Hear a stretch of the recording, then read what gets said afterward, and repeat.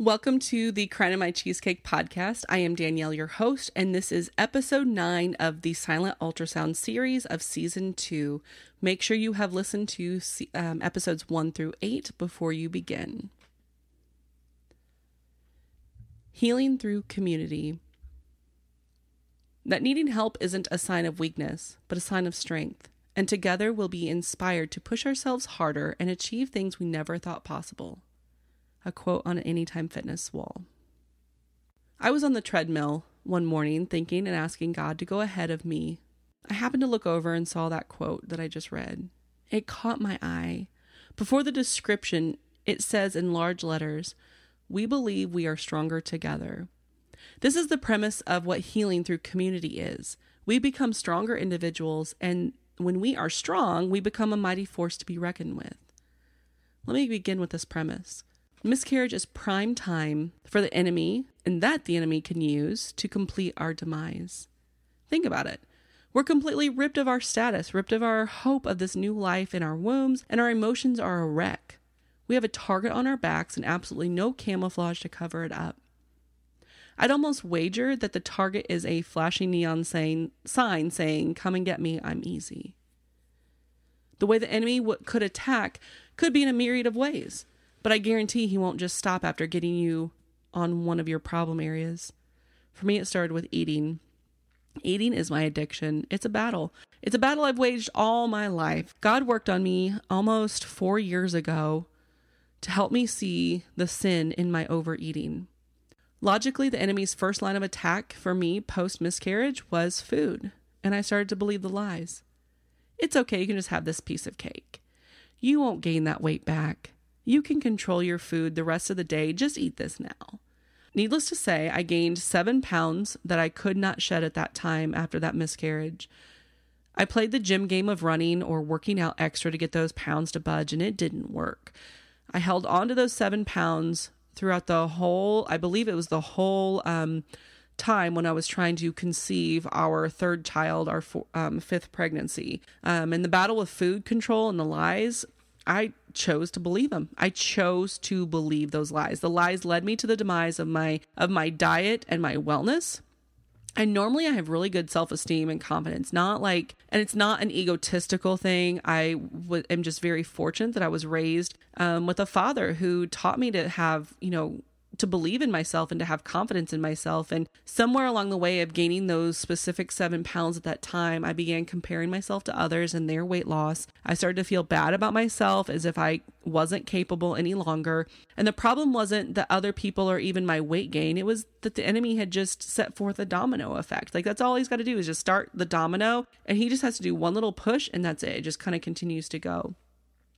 Even though I knew who I was and who I was in Christ and was confident during this miscarriage situation that I was going through, I forgot that the enemy is always on the prowl and ready to attack me, miscarriage or not. I'd let my guard down. I say all this to let you know that the enemy attacks happen and there isn't much we can do to stop it. We can continue to pray through it and wait for God to move, provide answers, but temptations will always be there. But it's how we approach them, those temptations, that make all the difference. My first miscarriage, my approach was completely wrong. I was in my 2nd year of teaching. Those of you who may be teachers or know teachers may understand the amount of stress and the lifestyle of a 2nd-year teacher. It was completely unhealthy. I was completely unhealthy as well, and always on the go. I was grading papers, lesson planning, meetings. I chose to not allow the first miscarriage to affect my life. I really tried to be strong on my own, and I didn't let people know of that miscarriage much even. I know I mentioned it before, but what's transpired afterward was awful. So that first miscarriage, I miscarried in September of 2008, and I was disappointed. I didn't understand why this would happen to me. I've done nearly everything by the book, got married, was married for 3 years at that point, graduated college with honors, had a great career started. Isn't that how life is supposed to just roll? I just assumed I'd get pregnant right away, and that didn't happen. In fact, the OB I had at the time didn't handle my miscarriage properly. I never bled with that miscarriage. It was just spotting for 2 days, and it didn't even fill a panty liner. I didn't have a period in October and called the doctor's office. The response? Just wait until next month. November rolls around and still no period, so I called that OB office again. Their response this time, Call us if you haven't had a period in the next month.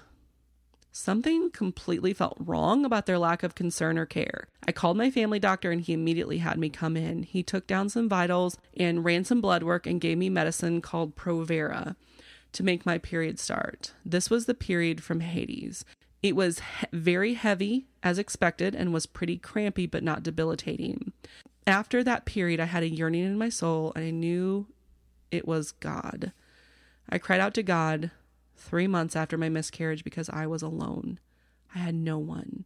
No one I'd call friend. Remember, this is my first miscarriage. I'm not talking about miscarriage number 2. I'd moved and started a new life in Indianapolis, 2.5 hours from my hometown and everything I knew. I had no idea how much I was missing. When you know it, God came through for me and he answered in an obvious big red truck method, as I like to call it. It was a Monday evening and I was at our local Bible study for women, and I was a terrible leader that evening, and there were 3 women at my table, but I noticed 3 other ladies sitting alone at a neighboring table. So I invited them to join. And if you know me, I do not like leading tables. I don't like that. It's just not my thing. So it was clearly out of character for me to invite even more people to join us at the table. So I'm convinced that God did this because at this time, I was not gifted at loving and being around other women. I tended to prefer the company of my husband and his friends because there wasn't any pressure that comes along with women. And if you're a woman, you know exactly what I'm talking about. At the end of the lesson, one of the girls, Kim, spoke up and said, "Will you be our friend?" And I said, what? And she says it again. "Will you be our friend? We meet Monday evenings for dinner at a restaurant and just keep each other accountable." So she gave me her business card and I wrote the date and time to meet them. I had no clue what was going to come of it or if I'd even go. So later in the week, one of the girls texted me, or maybe it was a group text as a reminder of the meeting. And so I chose to go. What did I have to lose, I guess, right? Would you know it? God met me before and organized these ladies on just the right night for a divine meeting between us. One girl had 2 children at the time and mentioned to me that she lost her baby. The second girl had 1 child and had lost a baby the same time I lost my first. The third, this one went through menopause at 17 and 3 rounds of in vitro fertilization with surrogate eggs before conceiving her daughter.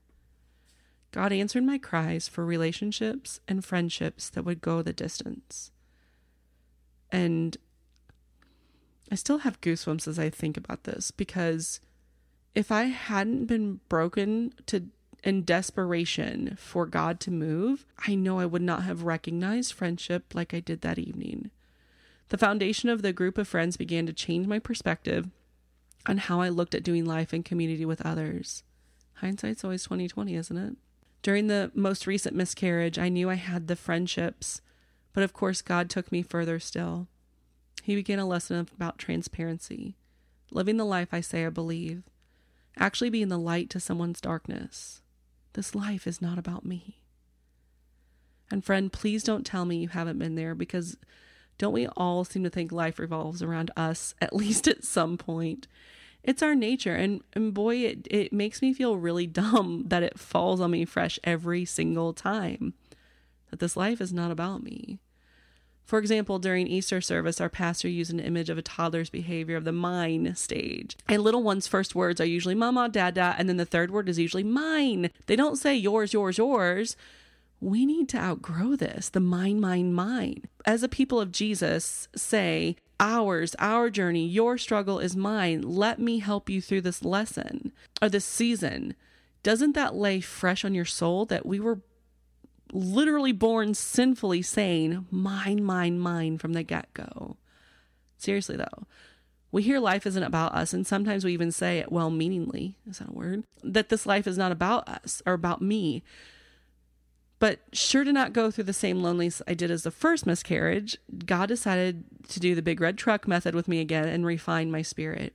He's given me an opportunity to live life not being about me, instead of just believing it. I've seen what my obedience has done as a witness to many other women. What an awesome, huge, amazing, scary responsibility. I learned people really are watching me live out this destiny that I so very much believe in. I learned that even in my failures and in my circumstances, I can lean on God's understanding and not my own. Humility, transparency, also frightening to me. And here's why. I grew up in a small town where everyone knew my business. To get the full picture of a small town life, I must tell you that the town is smaller. Like I said in one of the other episodes, that it's smaller than the membership at my church. There's just over 4,000 inhabitants in my hometown. And add on to that, my dad was a deputy sheriff for over 40 years there. And when he retired, they created a position that allows him to serve warrants. And then my dad, a badge and a gun, and a badge and a gun belt are synonymous. And everything from looking appropriate to behaving a certain way and achieving were expected. We were to live up to what our name represented. It was bred into my brother and I growing up, and it's actually who I am today. May I also mention that my mom is one of the very few beauticians in town. And so when I say everyone knew my business, I really mean that I was living in a fishbowl and everyone really did know my business. I fled to Indianapolis for college and it was amazing. No one knew anything about me and I loved it this way. I actually enjoy that I can go for days, or I could go for days without seeing a single person that I saw the day before. I still try to live in a place where people don't know my business. God prepared me to overcome this though by using the time I did hide to grow in Him, and I'm pretty sure that time is over. In fact, I know that time is over actually, that hiding behind my circumstances, my physical location, the four walls is over. God has refined me to be transparent and teach women in my life how to find reformation and refinement in Him. For the first time in my life, I actually gave in to people knowing about my situation of this miscarriage. God made it very clear that transparency is more than people knowing my business. Sure, there are always going to be nosy ones, but transparency is not about that. It's about finding support and healing through community. And we take that a step further to when God urged me to do the scariest thing of all. I texted my local MOPS, Mothers of Preschoolers, co-coordinator, and told her what was happening with this last pregnancy. And in fact, my text message is as follows. Can you send a text out to leadership to pray over my appointments today? I'm currently 9 weeks, 4 days pregnant, and the last week the baby's heart rate dropped so far that they prepared me for miscarriage and D&C. Said I should have miscarried this past weekend, but I haven't yet. I confirmed with an ultrasound today at 1:30 to see my doctor at 1:45. I'm not comfortable sharing this, but I know I need to have as many people praying for me for God's will to be done, that He refines me through the process regardless of His will. I want nothing that isn't of Him, and I'm desperate for Him. I don't know what I was expecting in response from sending out that text message about my last miscarriage. I think I was expecting God to provide comfort, which He did. I know I wasn't expecting the mass responses via text or Facebook Messenger. God poured out love to me. Every single message, whether the woman herself had gone through it or not, was spot on what I needed to hear that night before my surgery. It built me up enough to remind me after everything I went through that day of the pronouncement of the death of my baby, my marriage issues that could have gone terribly wrong. It was all worth it. And it was His will. God really loves the intimate details of me, of you, including the wacky wirings of our different brains. This message that I'm about to read to you was sent to me before I went to bed the night before my surgery. Hey Danielle, my heart and prayers are with you tonight. I'm so sorry for your loss, but as you said, God has a perfect plan for you in place. Though Satan tries hard to break us in our walk with God, Jesus always prevails. I know it has been hard for you to share something so private, but I'm so blessed that you heeded Jesus' nudge. This is just what we are here for, to lift each other up and to refine each other as sisters in Christ. I just wanted you to know that your walk and growth with the Lord this past year alone has been a true testimony and encouragement to many that have been part of your life in the slightest way. Thank you. You are lifted up, my friend. As you mourn, cry, and feel defeated, know that this is when Jesus is right next to you, holding you tight. Another message. It's been a true blessing to see how God has been using you to further His kingdom. You have really inspired me, and I know you would never know if I never said. So think of the countless others that just see your example and want to have what you have. Half of our ladies at MOPS are non-believers and non-churchgoers. Even though you're hurt and in pain, I know this past year has been a preparation for something like this. Never is there anything to prepare us for our baby's loss, but only God can give us the strength. And I know in your weakness, Jesus' strength will shine through. I love you, sister. I'm praying for Jesus' supernatural peace and rest to consume you tonight and tomorrow's procedure. You know, I proclaimed I wanted to live the life I say I believe. And guess what? If this wasn't God telling me I'd begun this, then I don't know what is.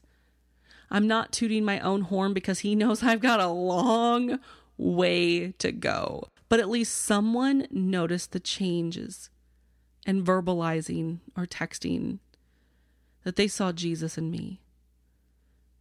Awe-striking. What an honor that God would choose me. I don't want to get over that. You may ask yourself, well, you've got this figured out now. How am I supposed to do this? Or my situation and relationship with Jesus is completely different. My friend, I understand this too. It seemed like I could see Jesus in everyone else around me but me. And I yearned for that.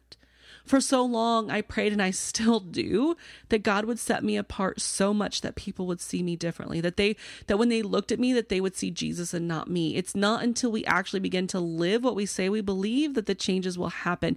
And I think for me, I struggle with feeling feminine. Like I don't feel feminine enough because I'm not a soft woman. I'm not a soft Christian woman. I'm not gentle in spirit. I'm not what I envision a woman to be. But the fact that people felt that about me or saw that about me changed how I believed in myself. And what I do know is that the importance of community coming around us to build us up and keep us strong. I am grateful for the women in my life that did just that. In Ephesians, the book that is outlined, basically it's an outline of how we should live what we say we believe. There's a verse in there regarding doing things in community, except it's worded more like going into war. Those of us who are saved and even those unsaved are waging war daily and oftentimes moment by moment on the spiritual realm.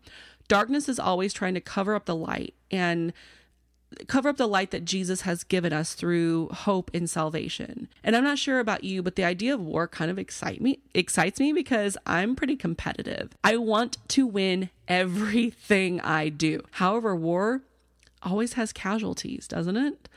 And I also don't know about you, but I'm determined to not be a casualty. I will win because Jesus has already come and conquered. Let's take a look, if you want to follow along in your Bible or you just want to listen to me read, about Ephesians 6:10 through 16. Finally, be strong in the Lord in his mighty power. Put on the armor of God put on the full armor of God so that you can take your stand against the devil's schemes. For our struggle is not against flesh and blood, but against the rulers, against the authorities, against the powers of this darkness, of this dark world, and against the spiritual forces of evil in the heavenly realms. Therefore, put on the full armor of God so that when the day of evil comes, you may be able to stand your ground. And after you have done everything to stand firm then with the belt of truth buckled around your waist, with the breastplate of righteousness in place, and with your feet fitted with the readiness that comes from the gospel of peace. In addition to all this, take up your shield of faith with which you can extinguish all the flaming arrows of the evil one. We are given the imagery of a soldier getting ready to prepare to do war. Being an Air Force wife, retired Air Force wife, or whose husband works on an Army base. He worked on an Army base when he was active duty for the last, I think it was 17 years. I see that image vividly, this getting prepared for war. It's a scary sight to realize that these men have to wear this crazy gear, but then again, it gives them protection and power against our physical enemy. But as Paul says, our enemy isn't that of flesh and blood like our military face, but it is against the powers of this dark world and against spiritual forces of evil. So it's outside of our realm. While we also need to put on our protective gear, ours looks a bit differently than our military. We're also given exactly what our battle gear should look like. The belt of truth buckled around our waist. Those of you around Christian circles may have seen the word truth here and be quick to think of like truth in God's word as in the Bible. While this is important, I believe Paul is referencing the truth as in the truth. How is that for explanation? It appears that Paul really means, though, that we need to be sincere, put away lying, speak truth in love, and demonstrate the fruit of the Spirit. And that's according to Alan Turner. What that means is that we need to own up to what we say we believe in, put into action our faith and trust in Jesus, and accept what's happening to us.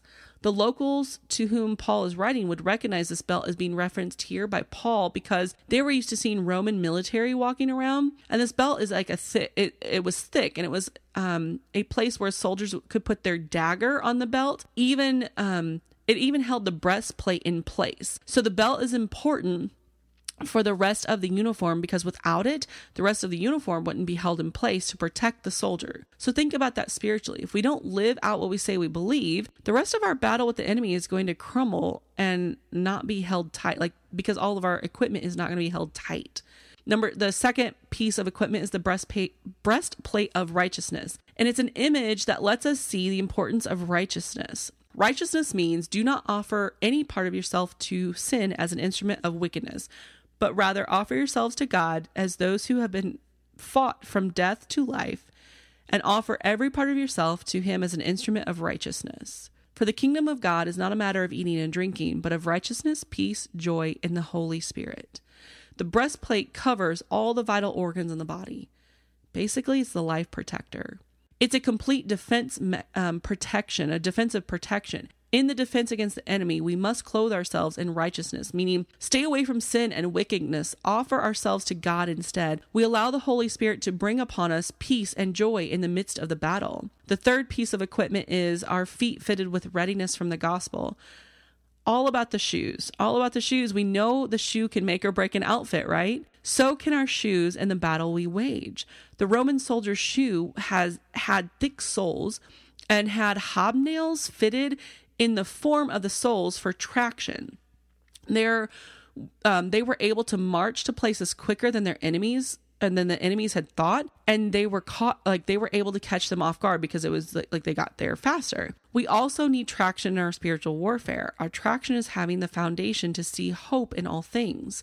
That is in 1 Peter 3:15. The footwear also allows for us to not feel anxious and that comforting but weird peace that we may feel during tragedy such as miscarriage. Think about Philippians 4:6-7. The fourth piece of equipment is the shield of faith. This is something I've learned from multiple Bible studies. I've learned about, I think in preparation for the second miscarriage, honestly, I was able to put it to use. Each Roman soldier had a shield, and the shields were huge, and I picture them to be the size of a door. So think about a door. Each soldier had his shield that was along with the other pieces of his uniform, and the coolest part of the shield is that in order to use it correctly and to have the best defense, it was to be interlocked into the sides of the shields of the soldiers on either side of him. So instead of just being one soldier with areas vulnerable, except in the front, the soldiers were helping one another in battle, like literally creating a line. How is that different than what we are doing? We're waging a battle right now too. Most especially if you're if you're dealing with miscarriage or whatever it may be in your life. This is where it comes in that we need healing through community. We have to lock our shields with other women or men around us to help keep us going in the right direction, winning the battle against darkness. Something I want you to notice though is that the shields mentioned last in this specific scripture. I didn't go into all of the battle wear, but I went into these on purpose, or these specific ones. Something I want you to notice though is that the shield is mentioned last. We must first have a grounding of living the life of truth. When we are then to live and accept a life of righteousness. Third, we have a faith in Jesus and that he is our hope, that there is still joy that can come in this time. And we don't reach out to our sisters until we are right with God. Ladies, gentlemen, we need to do this life in communion with others. We cannot take up our battles of this magnitude on our own. Just like our infancy, we cannot fight and surge. We cannot take up the battles of this magnitude on our own. And just like our infantry, our infantry people in the military, they cannot fight insurgents alone. They need intelligence. They need close air support. They also, they need strategic decisions in an instant. And just like the branches of the military work together, so should we. This battle is real. It's time to approach the battle for what it is: war.